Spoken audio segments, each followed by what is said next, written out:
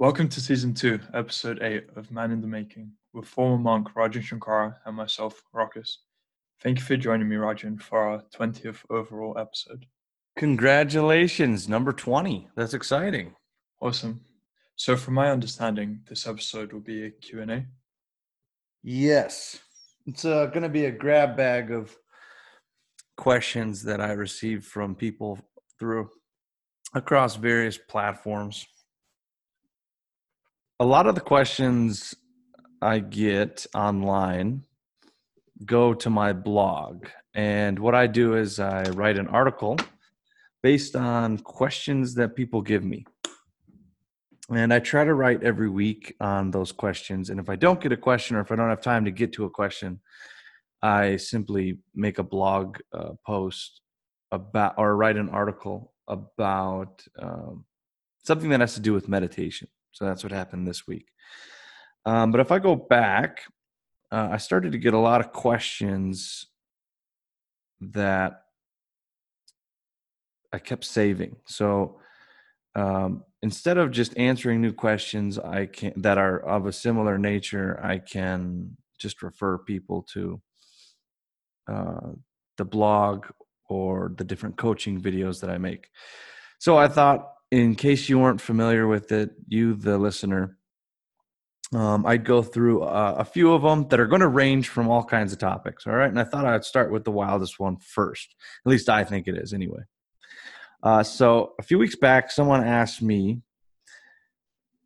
can you write an article about the throat chakra? And we've never talked about chakras on this podcast, I don't think, but chakras are a big part of my background, right? Being a former Hindu monk and a theologian and philosopher of Eastern origins. And chakras are doorways and energy centers in the body that are hopefully they're hopefully not a topic that people obsess over. And the monks that I trained with were very balanced. And so, and maybe that's why I don't get a lot of questions regarding chakras and the occult and healing and things like that, because from the background that I come from, you don't necessarily talk about that kind of stuff openly. You don't try to force energy. You don't try to change anything about your, diving into past lives and assessing your dreams to the point where you're thinking about it every day and partly in the dream world and trying to astral project. Have you ever heard of Rokas? Have you ever heard of astral projection? Yeah. Okay. So, have you ever read anything about astral projection? Like actually read a book about it or? No, just heard about it. Yeah. So I don't know if you're aware or not, but some people make it a life study. You know what I mean? Does that make sense? Like a life study? They get obsessed over it. Yeah, and didn't practice it. Right. So they're partly in the dream world. They're partly in a world where they want to manipulate energies, and then they're in this world for part of the time. So we were always trained against that kind of stuff. Is it like lucid dreaming, or is it a bit different? Okay, lucid dreaming is in the same genre, in the same field, but those are two different practices, right? That's like being an umpire in baseball and being a baseball coach. You're both in the same sport, but two different positions. So astral projection is actually it's the theory and practice of actually leaving the body as a soul and entering into another body called the astral body. And then, I guess moving around in this world in that body. It's kind of light, it's ethereal. And the Eastern philosophical system that I follow, which is Hinduism, teaches about the astral body and historically, agrees and believes that the astral body exists. But astral projection is a what we would call a side path, and basically a distraction of what its what its origins kind of try to teach, and trying to get into that kind of stuff, especially, and lucid dreaming. Lucid dreaming is the practice of controlling your dreams. So you're totally in the subconscious. You're aware and fully awake inside of a dream, and you're, I don't know, doing whatever you want inside of the dream world, which is infinite, right? I mean, and people get into that. People study it, and they want to have more control over these areas. Not something that monks that I was trained with advise. And I rarely will advise that someone learn about their past lives. Let's say they're getting into reincarnation and they want to find out who they were. They want to see if they had trauma from a past life. I rarely will recommend that that's something worth thinking about at all, because it's usually not. What we want to focus on is in this life, and what we want to focus on is this world, Earth, and the physical nature, and getting the basic character traits of discipline and good habit forming and positive feedback loops, and we want to have positive relationships. Things like that are going to be the most beneficial from now onward. Whereas these occult practices in other worlds, so to speak, I don't believe that they translate well to this world and to our life. But can they boost productivity? Not creativity, I mean.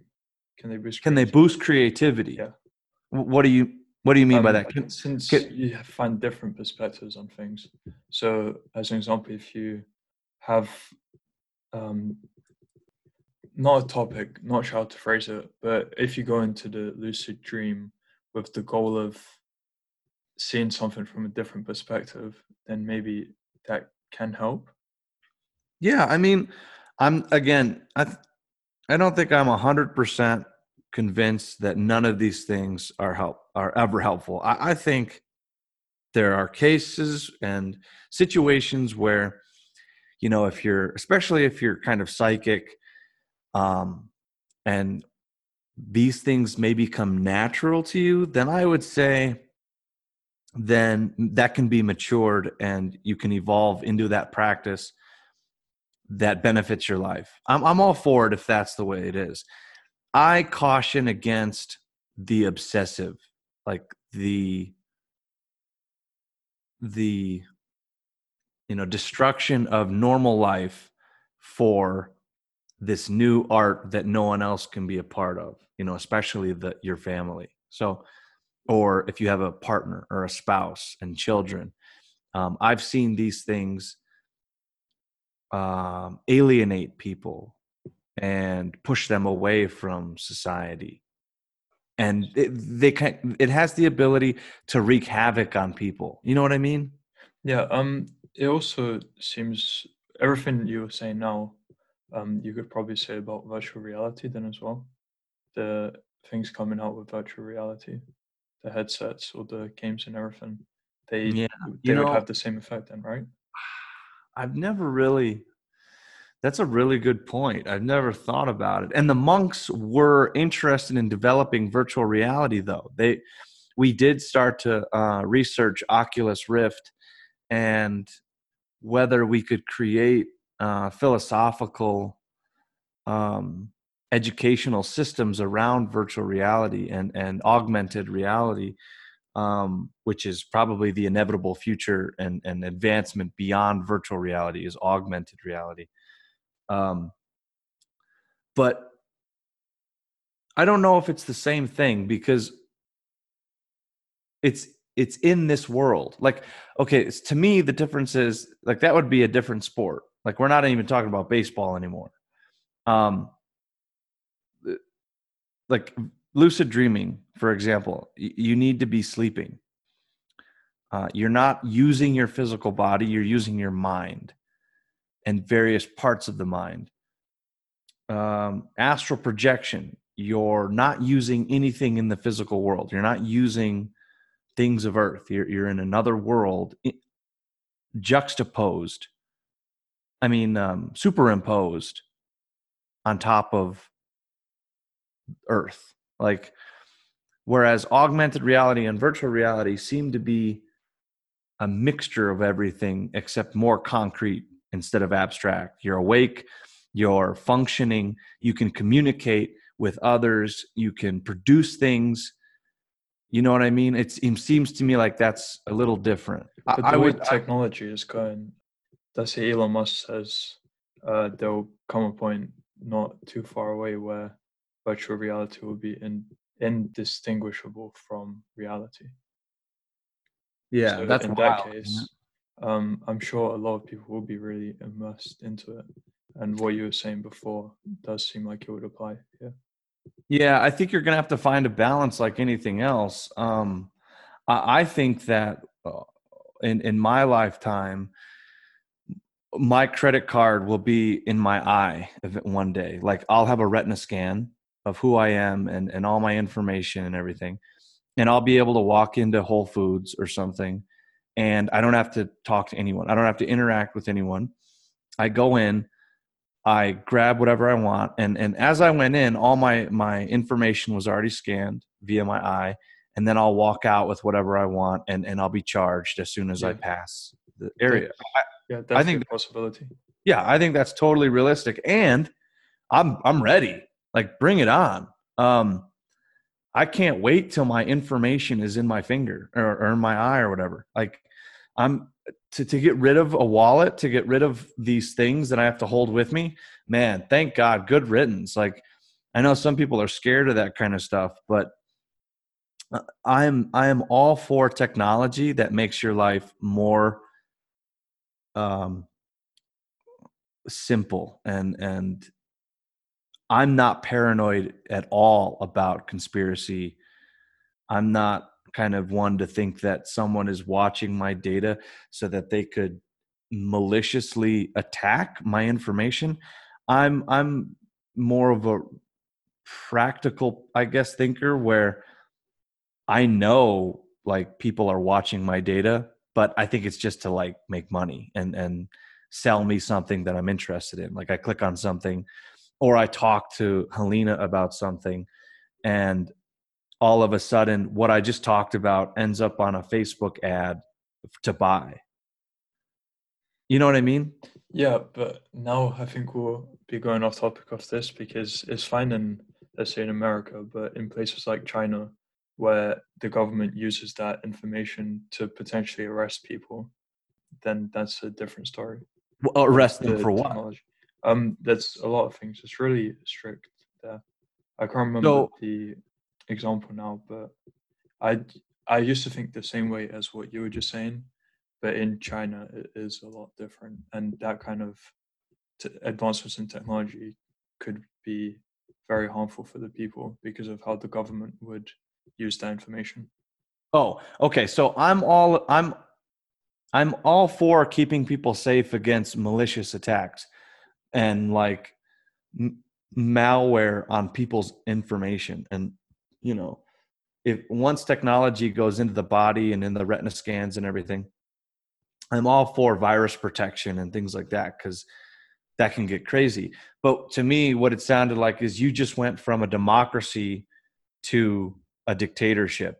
And I think that there'd be a difference. Like, no one in America would support the dictation that goes on in China. Like, you know, right? Of course they're gonna, or maybe Russia is gonna abuse its citizens because of their dictatorship style of government. But in America, that would be crossing the lines of what the Constitution was built on, where Yeah. I don't think those countries have constitutions built by the people for the people. You know what I mean? That's what I was trying to say. Yeah. I agree with you though. Like if everything is good until it's not. Does that make sense? Yeah. So, I wrote this. I did want to answer the question though, and so I wrote the article. And basically, if anyone is interested in the chakras, let's just get that out of the way now. Basically, in the Eastern philosophical system of both Hinduism and Buddhism, you have three bodies. Basically, you have the physical body that we're in right now and that I'm using to talk. We have the astral body, and then we have what's known as the causal body. Now, these are three sheaths, so to speak, three layers of the person, and the spirit resides over them, not necessarily in them. And in our system of philosophy, we have these energy centers or doorways that act as consciousness representations of consciousness. So if I'm and what normally people don't know is that it's believed that there's 7 chakras in the from the base of the spine up to the head. So we have base of the spine, navel region, solar plexus, heart, throat, in between the eyebrows and the crown of the head, or the top of the head. Those would be the 7 centers for this body. And then it goes further that there's 7 below, in through the legs, from the feet up to the base of the spine, and then 7 above the crown of the head. So there'd be 21 total. And a lot of people don't know that last part about the 21 total. It's popularly or commonly known as only 7. Of the 7, we have the Vishuddha, which I was asked about. That's the throat chakra. That is where we have universal or divine love. Most people would think that love is in the heart, but that's actually not the case in Hindu philosophy. The heart center is cognition, so it's basically understanding. Now, an easy way to understand the chakras is basically going through your life, from when you were a child up through to when you die. You go through various levels of maturation, right? When you're a kid, you don't know much, and around a certain age, you start asking why, and that corresponds with the Svadhisthana, which is the navel chakra, which has the color orange. So that's a reason and logic. And as we get older, ideally we go up and up and up in energy centers because our consciousness goes up. And all of it is an expression of kind of our life evolution. And it doesn't have to go into different realms of balancing this and making sure you're fully in this chakra so that you love everyone around you and all that. It's very practical, it's very logical, and there's a system to it. And we don't necessarily want to go into the chakras and try to manipulate them and balance them and all that stuff. They're fine on their own. Leave them alone. Just live your life. Try to be a good person, and the rest will happen naturally when it should. We don't try to force movement into one chakra to another. Now, the throat chakra, the Vishuddha, it's considered a divine love region, and it's controlled by the endocrine glands, thyroid and parathyroid, and it has a smoky purple blue color assigned with the metal mercury. So it's an area of consciousness that successful meditation or drugs can get you to. If anyone has taken the drug ecstasy or MDMA, You have the feeling of complete and total acceptance of everything that is, and that can actually be attained in meditation, which it really isn't that difficult with a few years of dedicated practice. So, I just want to read, I kind of sum up the entire thing with the natural progression of chakras is before we can climb out of willpower and into cognition, so basically from the solar plexus chakra to the heart chakra, we must understand trauma and trauma that happened to us specifically. Before climbing or evolving out of the heart chakra to the throat chakra, we must resolve anger. Before climbing up to intuition, or the area in between the eyes, we must have compassion for all that exists. And before going from intuition to the top of the head, the highest chakra, to enlightenment, we must be able to detach from the notion of power and being above anyone or anything else. And then I end with, don't try to balance a chakra, see a past life, wish for global enlightenment, or attain powers of clairvoyance. Don't get angry, laugh more than you cry, treat others with acceptance and love, and let the rest come on its own.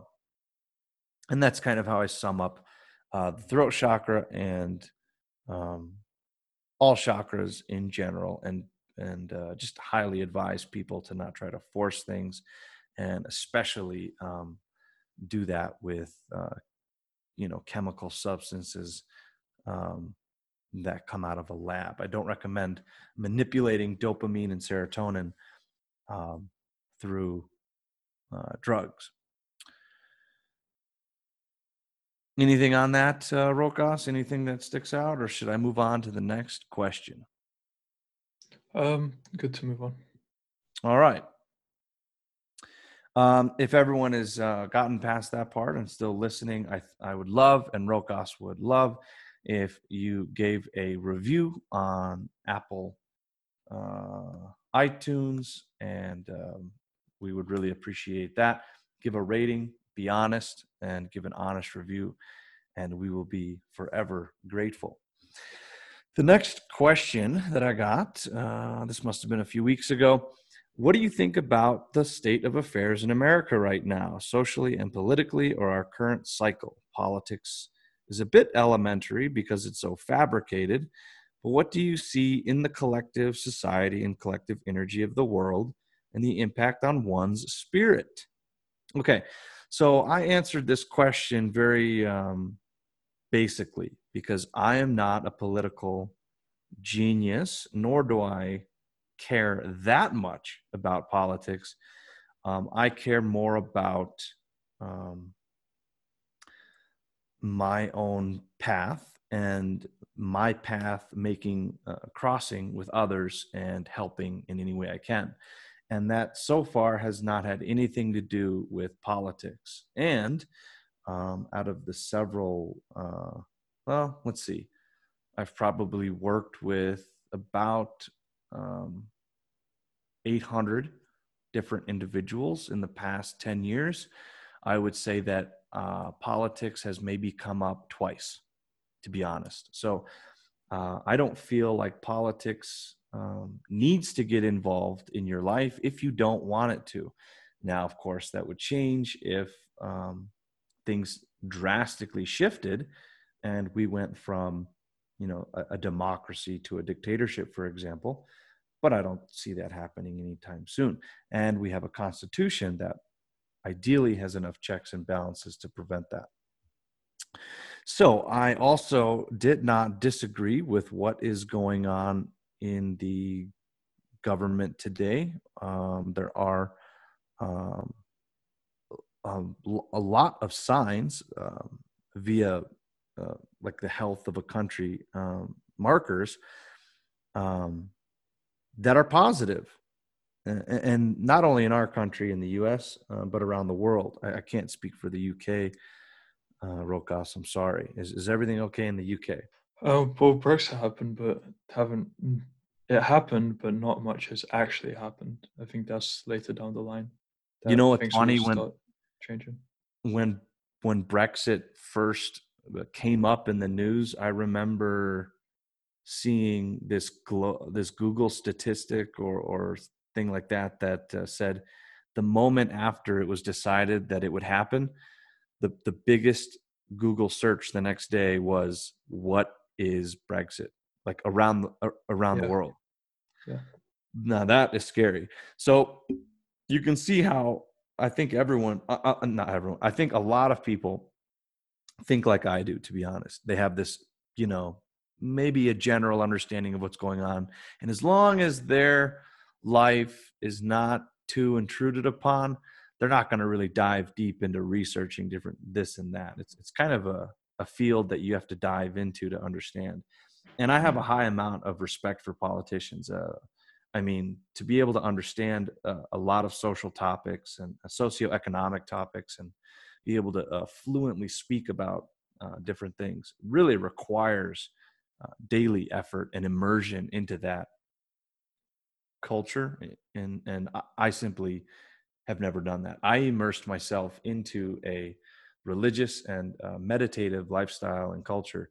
And that is why I pontificate basically on different spiritual topics. But I'll just read a couple things that I thought was cool. Global poverty is declining. GDP per capita has increased rapidly since the 1950s. Child mortality is at an all-time low. Life expectancy is higher. Since only 20 years ago, entire countries have been lifted out of hunger and undernourished populations. Education and literacy levels have improved throughout the world and continue to get better every year. Now, those aren't opinions. Those are statistical facts from ourworldindata.com. So those are all great things. And the challenge with listening to a biased news station is that you will only get a certain perspective. And hey, that's your right. That's your freedom in most countries. And if you choose to get that perspective and run with it, that's awesome. For me, I choose positivity. I love hearing positive news, and I try not to immerse myself in a lot of negativity. For example, in America, if you turn on the news, you're really only going to hear about things that aren't going right and aren't going well and things that could be better. And you kind of have to dig and do some research online to find out that everything is actually going pretty well. And most people in the world today live better than royalty did in the past, 100 to 200 years ago. And, just having basic plumbing and refrigeration is a luxury. So there's that. And that's kind of what I stand by. But I'm open to also shifting my perspective if something better and comes along, or something that does need the attention of the general population.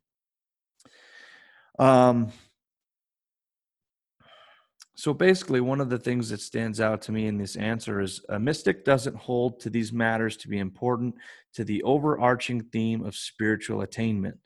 Neither are they the be-all and end-all of one's own sense of contentment. So to me, the underlying point to the answer of the question is don't let things affect you emotionally if you can avoid it, if you can control it, if you can do your best to be unaffected, and that doesn't mean to be a pushover. Just because you're detached and content and positive doesn't mean that you're naive to think that the world is perfect. So it's important to get involved with political matters. It's everyone's right to vote, and that's a wonderful thing. And you can get involved with your local government, and you can, if you try it hard enough, you can probably get involved in government all the way up to the top. I am convinced in that. And if you actually went to Washington in the U.S., or I don't know how it is in the U.K., if you went to your, what is it, parliament or something, For what? to make a difference, to make a statement, like in the U.S., for example, Rokas, if you went to Washington, D.C., and tried hard enough, I think you could get into like the office of a senator or a congressman. I think you can get fairly close to these people. And, there's tiers, right? There's local government, mayors, governors, and then higher politicians in the tier and in the ladder. So Yeah, everything, there's tiers here as well, but I yeah, don't really know how it works. yeah. So everything's fairly accessible, I'm sure. And that's all well and good. And if you want to get involved, by all means do so. But my point is, and what the person asking the question was trying to get at was, these things don't have to affect your happiness and sadness. You don't have to get emotionally wrapped up and distraught if you hear something bad on the news. You can remain content no matter what's going on around you. And honestly, as we've talked about on this podcast before, that means even from the mundane to the most severe type of injustices in life. Amazing people, and one of the books we need to go over is Man's Search for Meaning by Viktor Frankl.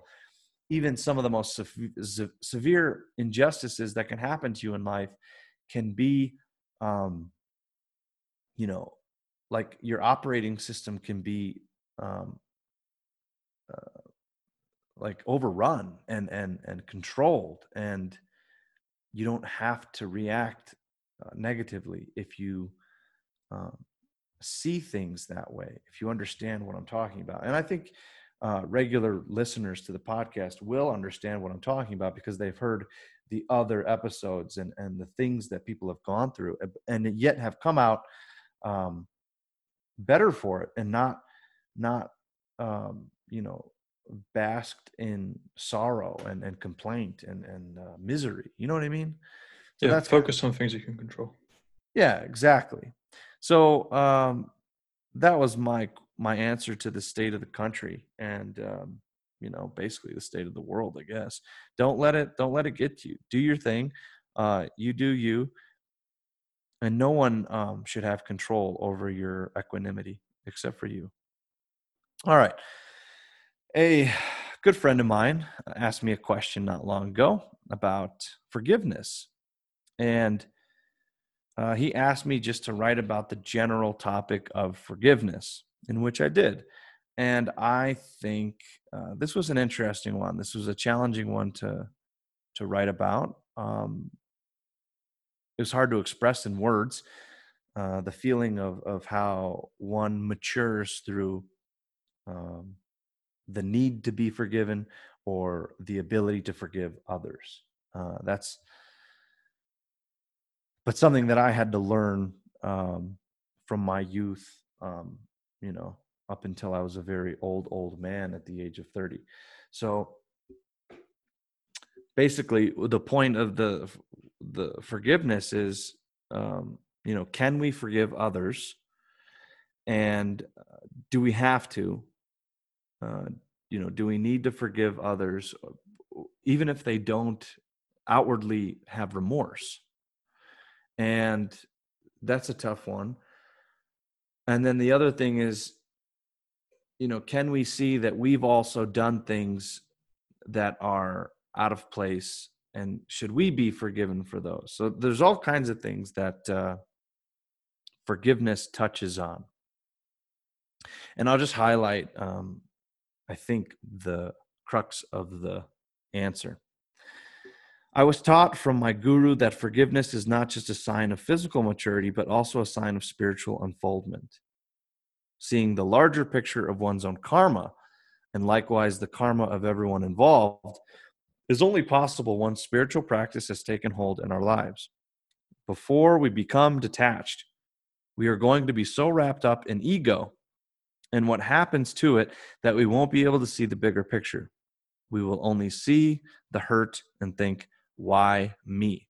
Okay, so that's very common. People everywhere, every single person has trauma, usually from their past, usually from family. Okay, so that's just normal. It's ubiquitous. It's a part of human nature. is to mess people up as we figure out how to raise them. And people do the best they can, and sometimes the best they can is downright terrible. And that comes with resentment and being bitter as you get older, and confusion and messing up future relationships, and being, having anxiety for all kinds of reasons. So my suggestion in that first paragraph is that of my gurus. It's a process of maturity and spiritual unfoldment, and eventually we get to a content and complete belief that we can forgive anyone. We can forgive any of our wrongdoers because we see a larger picture of karma, basically action and reaction. You do good, good comes back to you. You do bad, bad comes back to you. You do nothing, then no vibration has been manipulated. There's nothing going on. Okay, I went on to say, younger souls will want to hold on to grudges and make it very clear to the people that hurt them that they remember. The amount of past grudge knots bound up in bodies of young souls is seen as dark colors in the inner worlds, and they express themselves as anxiety and disease in this world. So I was lucky enough to be a part of a monastic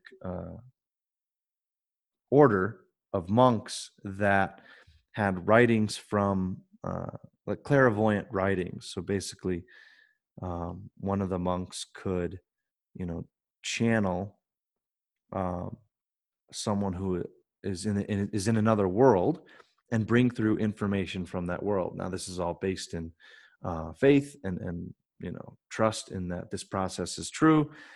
And so those who are listening that have studied this before will understand what I'm saying. If you've never taken any of that, what I just said, into account, this is a whole other area that we can talk about if you send us a question.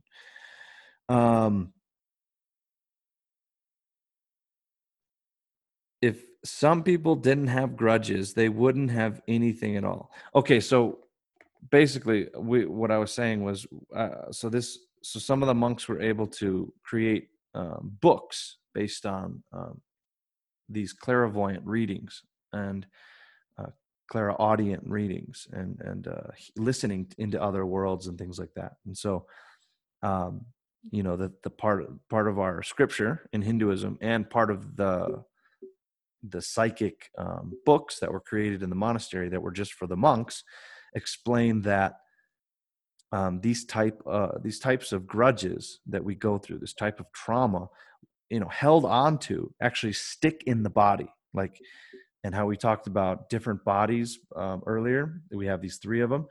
The middle one, the astral body that we're most connected to, next to the physical, has these dark kind of gooey inner world spaces and spots, and they express themselves in this world as disease, illness, confusion, depression, anxiety, and all these things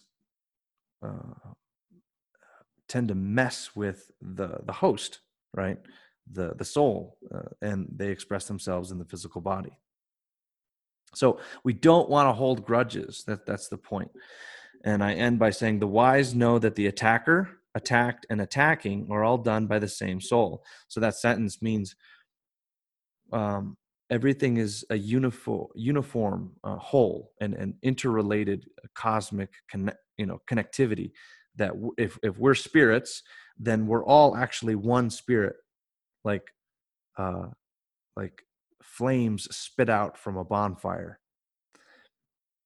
Older souls who have taken time to learn about self-care, philosophy, karma, and the bigger picture will undoubtedly move on quickly from their conflicts, forgive their wrongdoers, and chalk it up to life experience.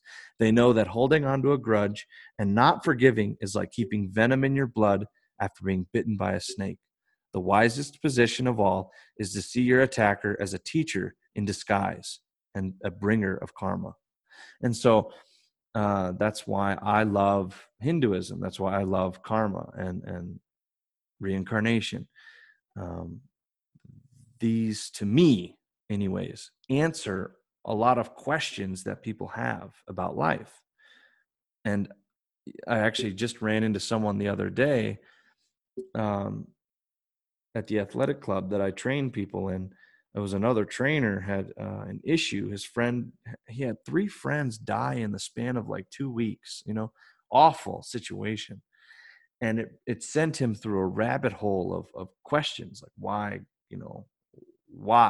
would anything like that happen? Why me? Why didn't I die? Et cetera, et cetera. And those are very common questions. And they're good questions, why in the hell would that happen? So to me, and he was telling me this because I was a former monk and he knows that. And he's like, venting to me, which is why, part of the reason why I'm there. And, he's saying, a part of me knows I'll never know the answer. And whenever I hear that, I just think, well, actually, that's not true in my system. Like, and that's not true in to a mystic who makes it a life study and an obsession to understand the nature of the world and of the mind. And it just always fascinates me that that's my answer. And it's one of confidence. It's a one of massive amount of faith.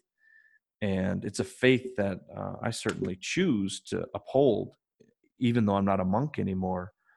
That training is just in there. So that's what I thought about forgiveness, at least for that part. Is that, Rokas, did you have any thoughts about what I'm talking, what the hell I'm talking about? So is this the type of forgiveness where you could say, how do you stop people from taking advantage of you if you're always forgiving? Yeah, exactly. Excellent point. Right. And that's what I touched on earlier about I talked about something about just because you see the world differently doesn't mean that you're a pushover. Right. So just because you have the ability to forgive, and especially with that first book I wrote, Everything Is Your Fault. Okay, just because you take responsibility for things as much as you can and be a leader as much as you can, it doesn't mean you're a pushover. And there's a nuance and minutia to every aspect and every situation that you go through with this philosophy. So you absolutely don't put up with everything. You don't just lie down and let people manipulate and walk over you, and you stand up for yourself. And if you have to, but if, in the event that you have the opportunity to forgive, you inwardly begin there. You inwardly, in your own mind, in your own being, forgive, and you set yourself straight. And then outwardly, that's a different story. Outwardly, you follow the dictates of the law. If someone broke a law, committed a crime against you, you prosecute them to the full power that you have as a citizen of your country. Um, you do what you can to make things right outwardly, but you don't let that stop you inside yourself. Inside yourself, you know that those things happened because they had to. There's a lesson in there that the mystic understands, that the warrior understands, that they had to endure. But you don't just someone wrongs you, you don't just forgive them and never talk about it. No, that's not the philosophy. This is an inward versus outward battle, and inwardly you need to make sure that those dark knots of grudge and horror aren't stuck within you. You resolve those, and then outwardly pursue justice as is fitting for the occasion and the event. Does that make sense? Yeah. Yeah. Yeah, that's an amazing point, and thank you for saying that, because everyone listening was thinking of that. Mm. Someone asked me if I could write about. I'd love to see your thoughts on how herbs play a part in our soul's work. Okay, so I didn't quite answer this question, I think, the way they wanted, because I don't know what soul's work necessarily means. But here's how I answered the question. So I remade the question in my mind, and I had it say, how do you think herbs play a part in our life? Okay, and by that they meant, well, let me say, I define that as herbs, roots, and seeds. Okay. So, having come from an Eastern background, I first followed the methodology and system of Indian medicine called Ayurveda. And Ayurveda is one of history's most ancient forms of healing and preventative medicine and preventative care, right next to ancient Chinese medicine, which is also one of history's oldest methods of healing. Next to those two are early, and the next civilizations would be Egypt and Greece in the hierarchy of historical medicine arts. Western medicine, of course, is the one we're most familiar with, and then that can be defined and specified to antibiotics and compounds created by uh, scientists to destroy bacteria, which are good up to a certain point. Just like I said earlier, everything is good until it's not. So my philosophy is Eastern medicine first, Western medicine second. I don't believe that one is better than the other. I believe that each has their own place for the right case. Now, that's not always easy. And I am not a doctor, and I am not professionally qualified to advise on medical topics. However, this is a podcast, and I was asked to give my opinion, and so this is my opinion. Eastern medicine is preventative healthcare. It advises that you don't get sick in the first place by following certain rules, and then you never have to worry about, ideally, never have to worry about, you know, killing bacteria. The challenge with probiotics is that, the challenge with antibiotics is that it doesn't discriminate between bacteria. It just kills both the good and the bad bacteria, and we know that most of our body is, or a lot of our body is, beneficial bacteria. And adding more bacteria with probiotics is good. Again, if you have the right balance of bacteria and not just take a probiotic just for the hell of it. Some people will have a colony or two of different bacteria, and you don't necessarily need to supplement with more of them. You will have an imbalance and thus need to get that figured out. So I recommend that people study Ayurveda and Chinese preventative care, since these are ancient medicines. Obviously, if you break your leg, you're going to need some stitches. Things to take on a regular basis. Again, in my opinion, I am not a doctor. Ashwagandha, boswellia, cumin, turmeric, licorice root, cardamom. Those are some basic herbs, roots, and seeds that tend to be anti-inflammatory, anti-anxiety, especially for ashwagandha. Anti-tumor. Let's see, licorice root. Test tube and human studies suggest that licorice root may help reduce inflammation and fight viruses and bacteria. So what the Eastern systems have done is they've added them to their food. For example, you can take turmeric, a root, anti-inflammatory, all around good stuff, and just put it in food, and you're adding turmeric to your daily diet. Thus, hopefully, you're taking in compounds from the earth that reduce inflammation, things like that. I am all for it. But I would love to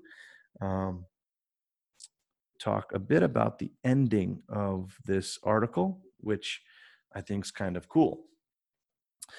Okay, I'm going to read the last few paragraphs. It might be a little bit, but it's one of my favorite topics because it's some people love to take it out of control and say sugar is going to kill you. All right, I'm not really sure I answered the reader's question in regards to how herbs play a part in our soul's work, but I could look at it now. We have a fleshy, organic body that deteriorates over time. We have a choice, thanks to modern medicine. We could give our bodies synthetic compounds when we get sick, or we can match the body's organic nature and give it holistic, natural compounds that come from the earth when it's healthy and do our best to stay healthy. Okay, that's preventative healthcare. Going for the natural Ayurvedic route might make the illness a little less numb and more tough to get through, but at the same time, we don't wipe out our beneficial colonies of bacteria. All right, what I meant by that last sentence is when you go the natural route and let's say you get sick, again, always consult your medical practitioner before taking the advice of anyone else. But let's say you get sick and your first thought is to rush to the hospital and get antibiotics, okay? And then you get better. You're going to get better faster, most likely, because Western medicine is so powerful. You're going to sleep better, possibly, and thus, heal. But you're going to have to rebuild bacteria from your microbiome. You're going to have to rebuild that good bacteria that was destroyed. And, that can be detrimental to your overall health. Now, if you go the Eastern route, you're not going to go to the hospital, but you're going to consult an Eastern physician who has practiced the art and gotten qualified certifications. And for example, the monks had one of those types of doctors visit the monastery every 2 years. And we would, go over certain remedies and things like that and things to avoid, et cetera, et cetera, et cetera. Now, those types of medicines are going to be based on roots, herbs, and seeds. And so you may actually be sick a little longer. You may have to endure a little longer, but you will be healing yourself naturally and not wiping out bacteria with powerful synthetic drugs. That's the idea. Okay, so I think that's obvious. I'll go on a little bit more. I talk about sugar next. In 2011, the monastery officially changed the amount of sugar we added to our diet, even by removing honey that we got from our own bees. The reduced sugar diet started in November 2011, and none of the monks got the common flu for about 5 years. Is it worth it? For example, I know I started writing like this because some people are very against sugar. And in fact, when you are in the small population that we were in of 20 people, reducing sugar, sure enough, reduced the common flu contamination for almost 5 years. And that's a really interesting study, to be honest. And that's not something to just push aside. Reducing sugar indeed did reduce the amount of illness we saw. But I go on to say, is it worth it? And it all depends on your hierarchy of values. I know for me, I was happy when we reintroduced a bit more added sugar into the diet. Yes, the common flu returned to the group, but I'll take a few sick days in order to enjoy a sweeter diet the rest of the year. And I'm being honest. Okay, let's say sugar does get rid of illness, but a little bit of sugar, moderately creates a minor flu once a year. I'll take the minor flu. I recommend using herbs, roots, and seeds as much as we can before we resort to the antibiotic, but I also recommend moderation. Learn about natural remedies as much as you can, but don't avoid illness to the point that it pushes you away from other aspects of life that should be experienced. In other words, don't try to live in a bubble. Don't follow every single healthy thing that you can just to be, 10% healthier than everyone else. I think that's great if that's your thing. And I certainly know people that do that. But then again, you want to go out for a beer and some pizza and they can't. So which one are you going to take? I'll take the beer and pizza. Okay. I think that's a pretty good Q&A for now. What do you think, Rokas?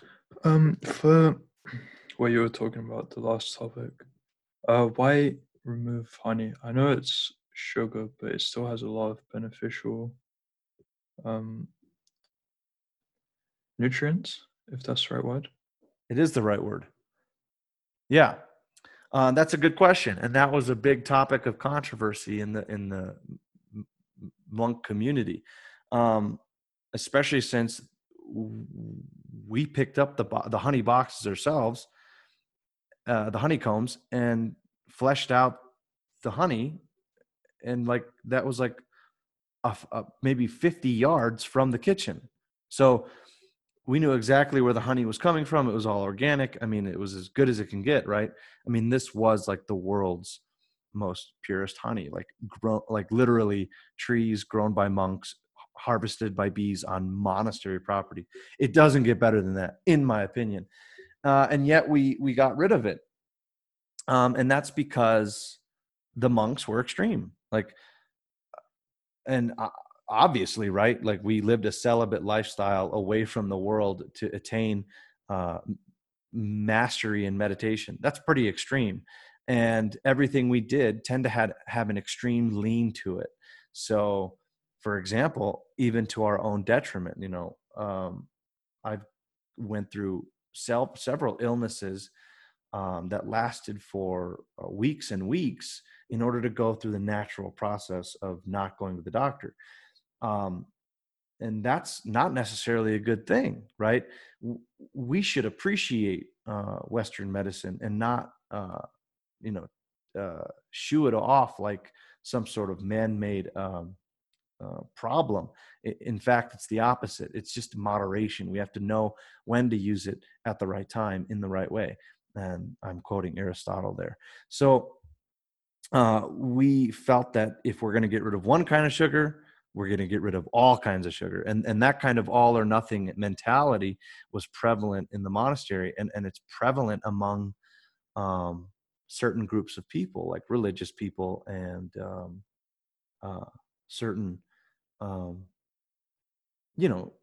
orthodox people that believe in following one way or the highway, and that's just not my style. So, and apparently, wasn't eventually wasn't the style that the monks preferred, and so we brought back a bit of sugar into the diet. And one of the challenges was that moderation was difficult for some of the monks. So if you had a little bit of honey available, they would go for way too much.